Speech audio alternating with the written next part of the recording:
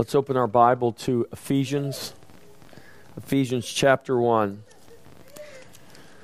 You guys probably don't remember, but actually at the beginning of the year, just at the end of last year, hard to believe we're already 6 months into the year, we started in Ephesians chapter 4, and I taught through it Ephesians chapter 4, chapter 5, and chapter 6.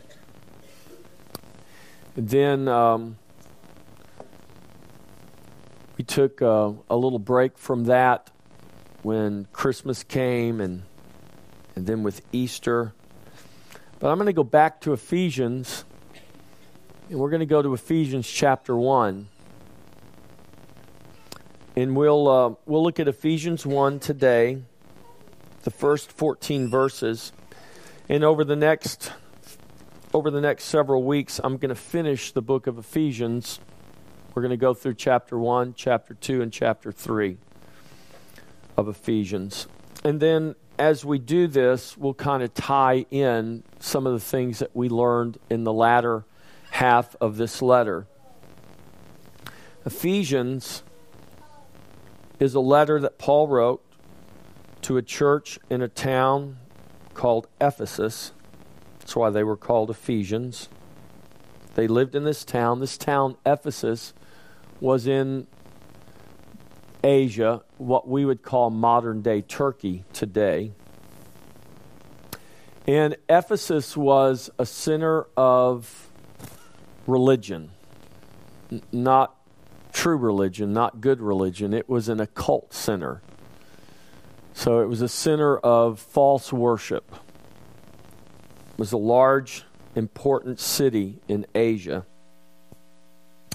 And Paul writes this letter to the Ephesians, and it's a very foundational letter. It deals with things that are very foundational to our faith. You know, one of the most important things that you can know is to know who you are. If you don't know who you are, sooner or later you're going to run into problems in life because you don't know your identity. I deal a lot with people who are struggling in life, and it's not uncommon for me to encounter someone and they have no identity. Now, they know who they are, or they think they know who they are. They might be able to tell me what their name is, but they literally don't have an identity. Do you know what you can't do without an identity? There's a lot of things you can't do. You can't get a normal job. You can't they won't even give you a hotel room if you don't have an identity. There's all kinds of things that stand as barriers in front of you if you don't have an identity. Now, I'm not talking about just that little plastic card you carry around in your wallet. I mean, that's what I'm talking about with these people that I often have to deal with. But there's a deeper truth here. Many people have their ID. They can pull their ID out of their pocket and show me their driver's license, show me their ID, and prove that that's who they are. But the Bible says we have an identity. And you might know who you are as a citizen of the state of Texas or of the United States. You might have the ID card to prove it, or the passport, or the certificate. But do you know your identity in Christ? Do you know who you are in Jesus? There are a lot of people who go through life and they don't know who they are. But all of us are seeking an identity. Do you realize that? Every one of us are seeking an identity. And we find our identity in all kinds of ways. We see this in little kids, right?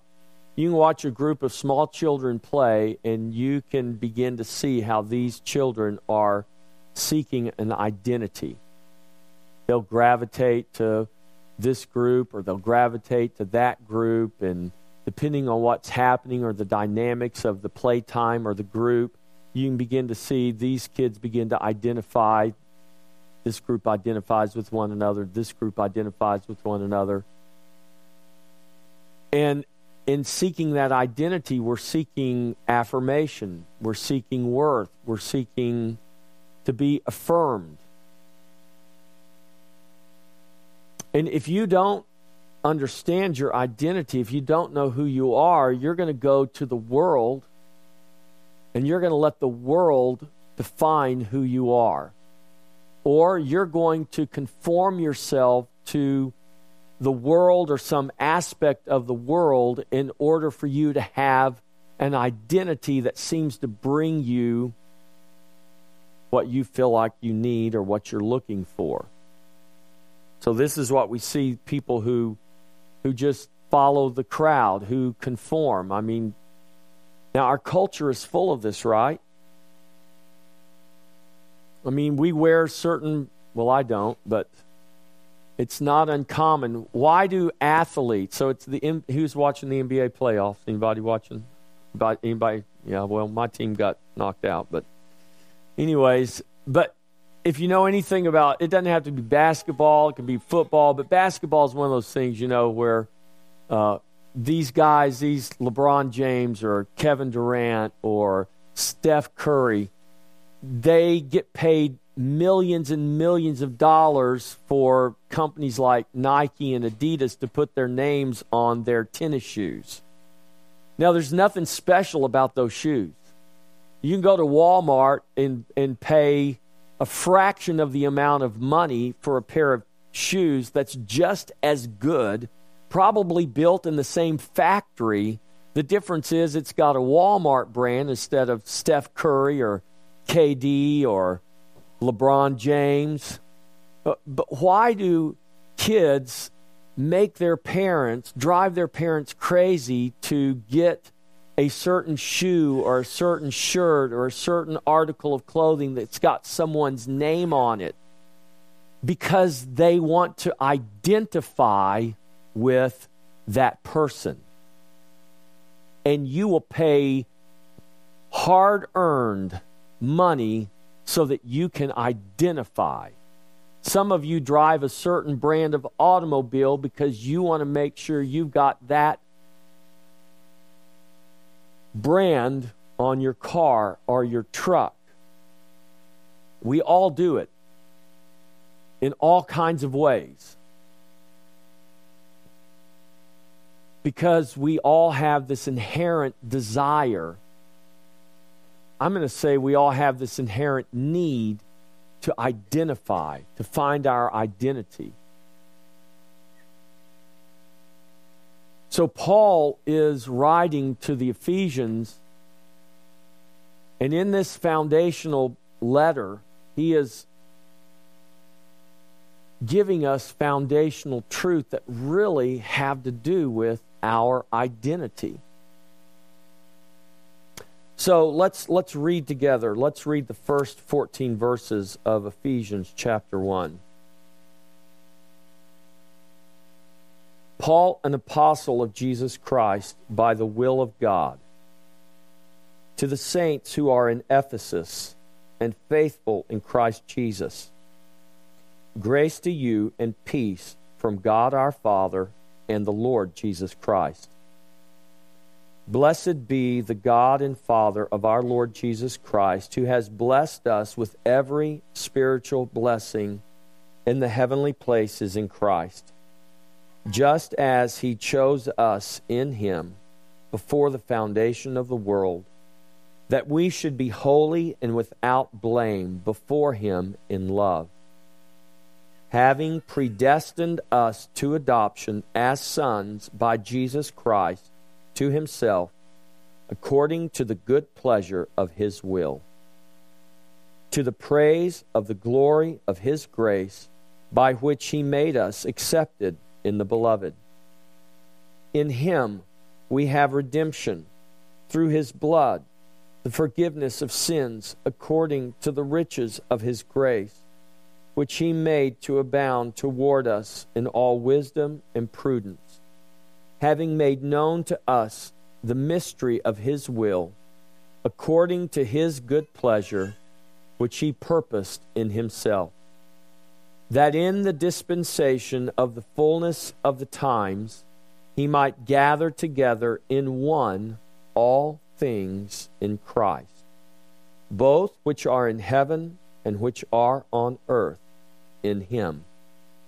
In him also we have obtained an inheritance, being predestined according to the purpose of him who works all things according to the counsel of his will, that we who first trusted in Christ should be to the praise of his glory. In him you also trusted, after you heard the word of truth, the gospel of your salvation, in whom also, having believed, you were sealed with the Holy Spirit of promise, who is the guarantee of our inheritance until the redemption of the purchased possession, to the praise of his glory. In those 14 verses of Scripture,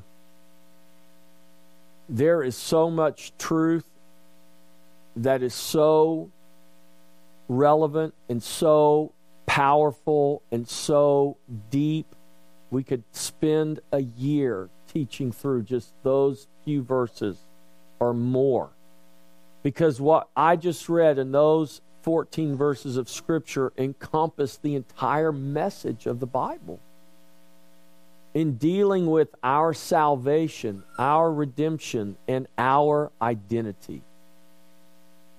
So let's just take this a verse at a time and go through and look at some of these things.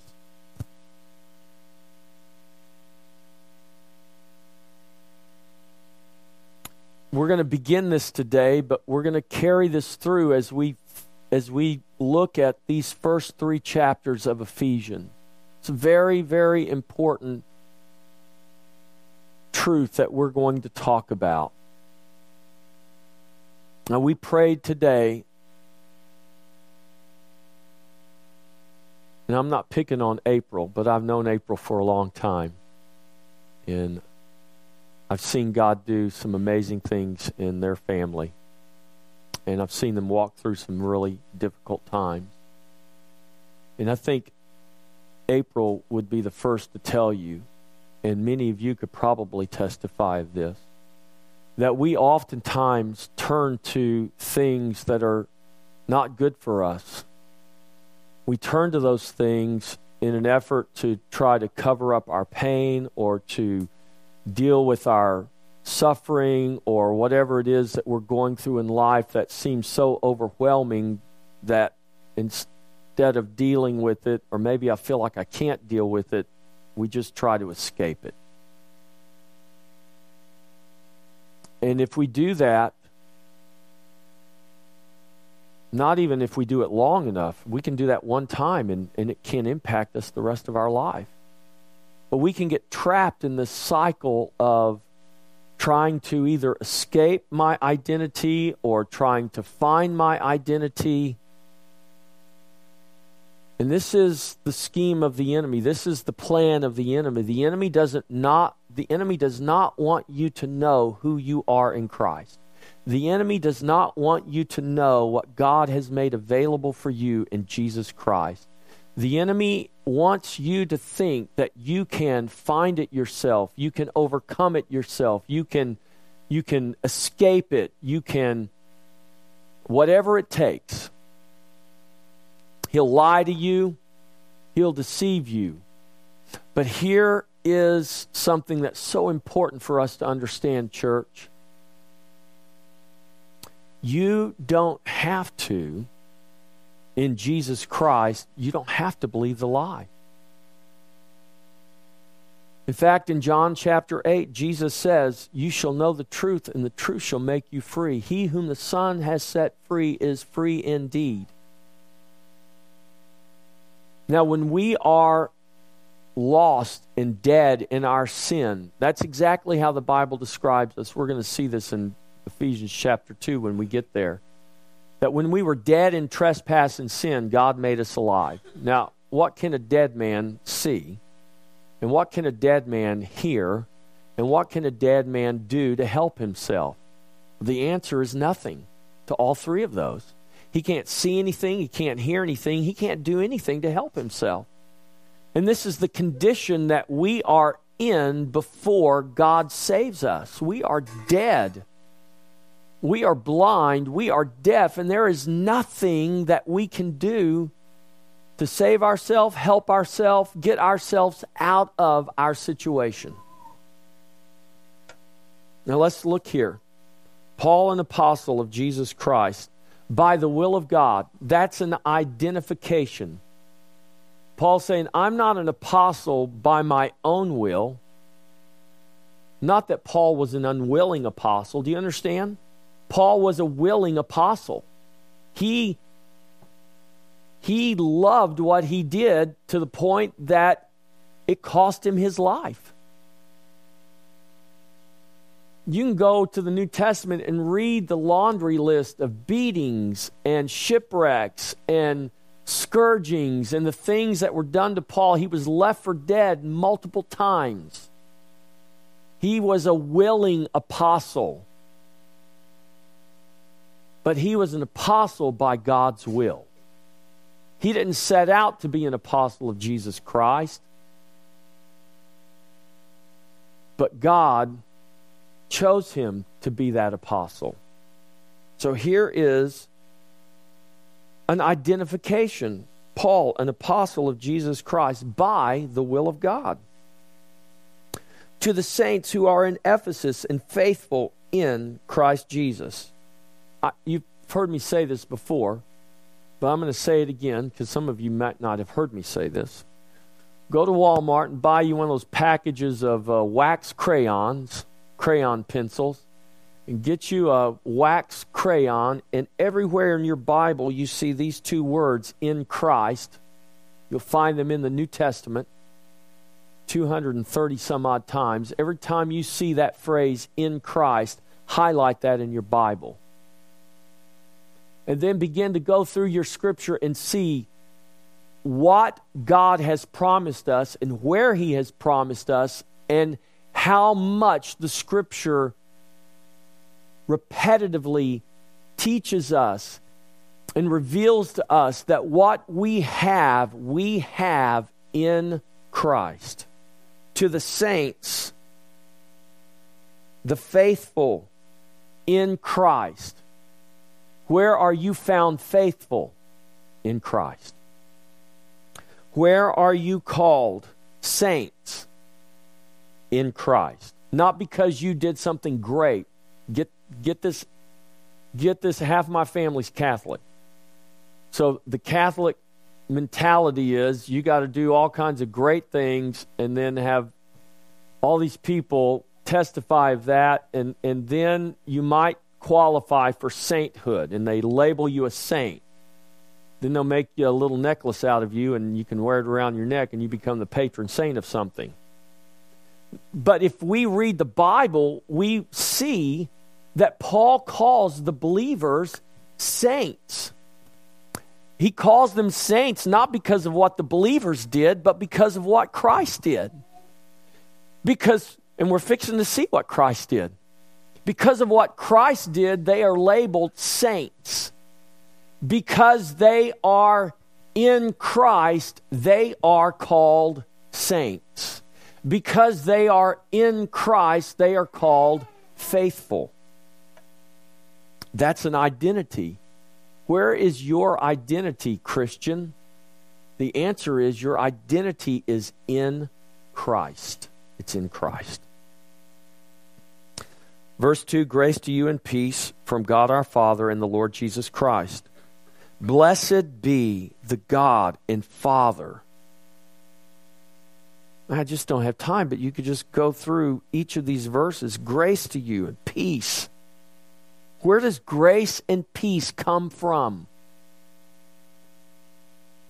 Some of you can testify you've discovered that grace and peace doesn't come from a bottle. It doesn't come from a pill. It doesn't come from a needle. It doesn't come from a weed. It comes from God the Father. Grace and peace from God our Father and the Lord Jesus Christ. The world is looking for grace and peace every place you can imagine. Grace and peace comes from God our Father and the Lord Jesus Christ. That's the relationship that will give you grace and peace. It's not hooking up with some hot guy or some hot girl, or I'm going to leave this one and go to this one. I mean, the world is rampant with that. And we see it in our children, that our children seek relationships that affirm them because they're trying to find a measure of grace and peace in their life. Grace is not earned. Grace is a free gift. Yet we see people are trying to earn love and trying to earn favor and trying to earn all kinds of things. And they're selling their soul and they're sacrificing themselves in order to get it. But the Bible says that grace and peace come from God the Father and from the Lord Jesus Christ. And God gives His grace as a free gift. Blessed be the God and Father of our Lord Jesus Christ, who has blessed us. Who has? I want you to notice has. If you know anything about the English language, that's a past tense. And it's past tense in the English because that's what's communicated in the Greek. He has. It's not He will one day, but He has already blessed us with every spiritual blessing in the heavenly places. Where? In Christ.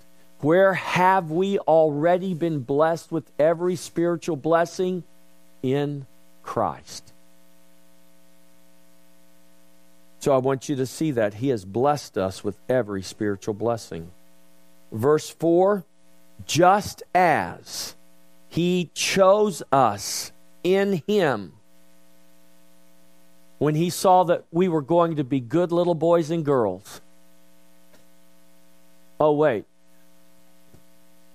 I don't think that's what the Bible says. Just as He chose us in Him before the foundation of the world.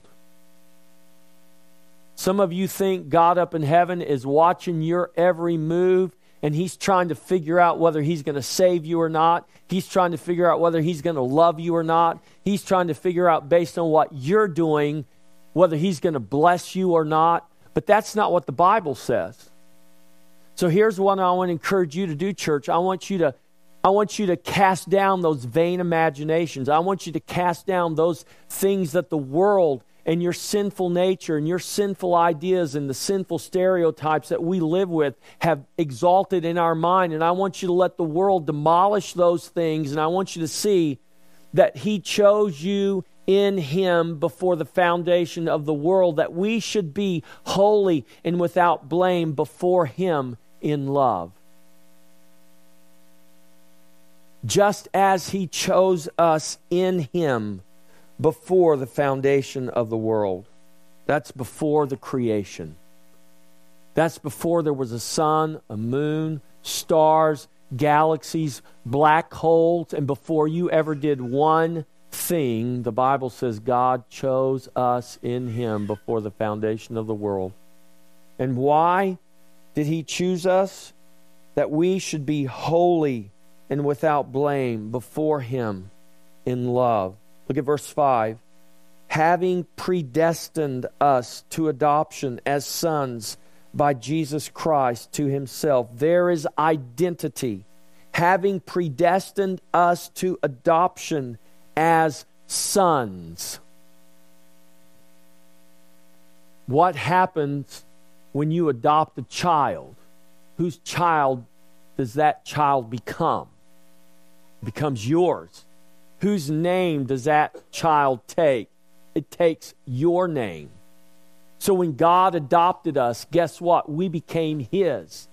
And when He adopted us, He gave us His name. That means our identity is in Him. Having predestined. That word predestined means foreordained. He marked us out before the foundations of the world were formed, having predestined us to adoption as sons by Jesus Christ to himself. Why did he do that? Well, the Bible gives us the answer. So the best interpretation of the Bible is going to always be the Bible. Why did God choose us in him before the foundation of the world? Why did God predestine us to adoption as sons by Jesus Christ to himself? He did it according to the good pleasure of his will. God didn't choose you because he knew you'd get everything right, or because he thought, or he knew you'd get most things right, or even half things right. God chose you because it was the good pleasure of his will. It had nothing to do with how good you are. It had nothing to do with how right you are, because the Bible is very clear. There is none good, no, not one. That's in Romans chapter 3, quoting from the Psalms. There is none good, no, not even one. Well, there was one good, and Jesus made that clear when the rich young ruler comes and he says, "Good teacher." And Jesus says, "Well, wait a minute. You just called me good. Why did you call me good? For there is none good but one, and that's God." Jesus is the God-man who walked. He is the only one who walked in utter perfection and holiness and righteousness. We'll get more into that when we get into chapter 2 of Ephesians. So he predestined us because it was the good pleasure of his will. And he did so to the praise of the glory of his grace. The praise of the glory of his grace. Some people are afraid of grace because they believe grace gives us permission to sin. You don't have to have permission to sin. You're born in sin. That's why you sin, because you're born a sinner. Grace should give us reason to praise his glory, to praise his grace, because he chose us, because he predestined us, not because he saw that we would be good. He knew that we were sinful, yet he still chose us. Why? According to the good pleasure of his will and to the praise of the glory of his grace. Grace is glorious. Grace should create in us a sense of thankfulness, a sense of humility, because none of us have any reason to boast. The only boast we have is in the cross. That's what Paul said. My only boast is in the cross.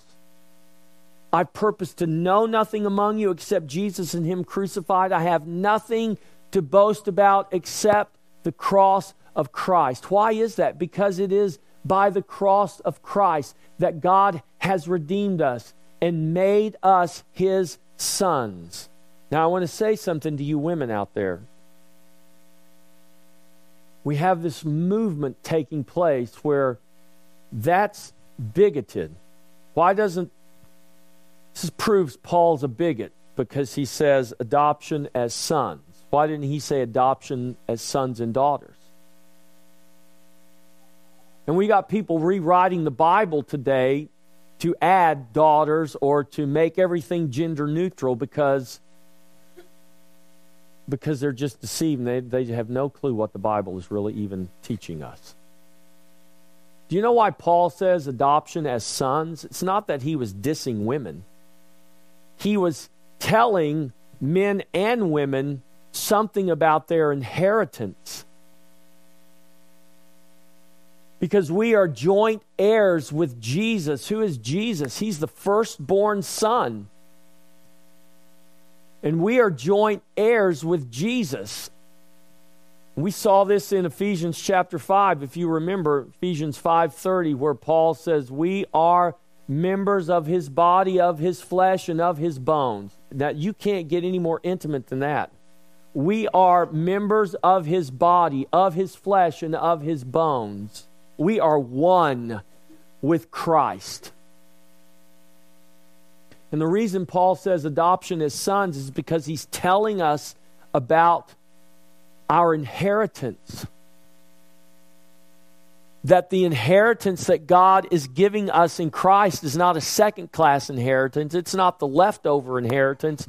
It's not what all the brothers took and then the sisters just left to whatever their husbands can give them. This is the way our culture works. Different cultures work differently, but this is why we look at the Bible. And if we're reading the Bible with human understanding and we're basing it on what our culture is defining for us, we're missing everything. This is a beautiful picture of God giving. This is why Paul says there is now neither Jew nor Greek, male nor female. Paul wasn't abolishing gender roles. Paul wasn't saying that men aren't the head of the home. He says that. We're going to read it. I mean, it's right there in Ephesians. He's not abolishing gender roles. He's saying that in Christ, the blessings that we have, what God has given to us in Christ, it's not about male or female. It's not about whether you're a Jew or whether you're a Gentile. It's not about whether you're slave or free, rich or poor, black, white, brown, yellow, red. It has nothing to do with that because our identity is not in any of those things. Your identity in Christ is not whether you're a man or a woman or a Jew or a Gentile or whether you're what color your skin is. It's not based on how much money you have or how rich you are or how free you are. Your identity is based on who you are in Jesus, and God chose you in Him, in Christ, before the foundation of the world, and God predestined you to be adopted as sons and joint heirs, that you would receive the fullness of the inheritance that He has sealed and guaranteed for us by the Holy Spirit. This is what Paul goes on to say here. In Him we have redemption through His blood, the forgiveness of sins according to the riches of His grace, which He made to abound toward us in all wisdom and prudence, having made known to us all the mystery of His will according to His good pleasure, which He purposed in Himself. He's done this according to His good pleasure, which He purposed in Himself, that in the dispensation, that in the administration of the fullness of the times, He might gather together in one all things in Christ, both which are in heaven and which are on earth in Him.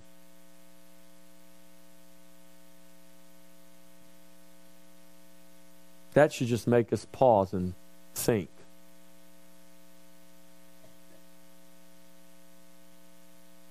But I can't think too long because I only have 10 minutes. So you'll have to think on your own. Look at verse 11. In Him also we have obtained an inheritance. Who gets the inheritance? If you have an inheritance and you have children, it's understood that the inheritance goes to the children.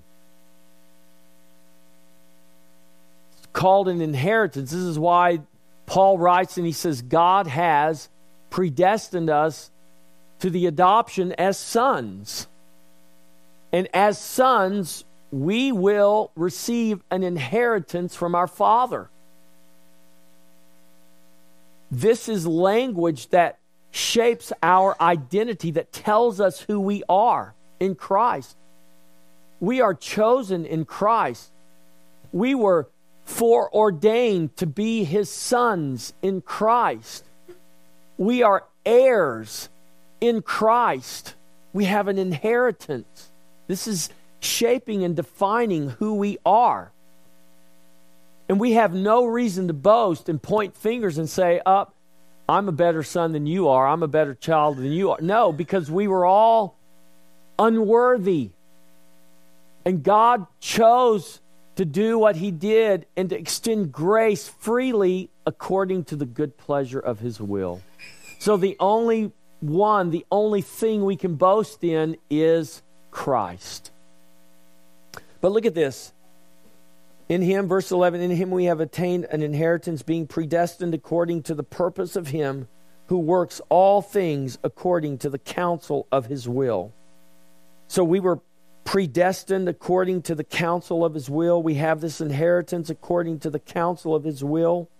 Verse 12, that we who first trusted. That phrase there is referring to the Jews. Paul is a Jew, and he's writing, and he's saying, as a Jew, as God's chosen people, we were the ones that first trusted in God.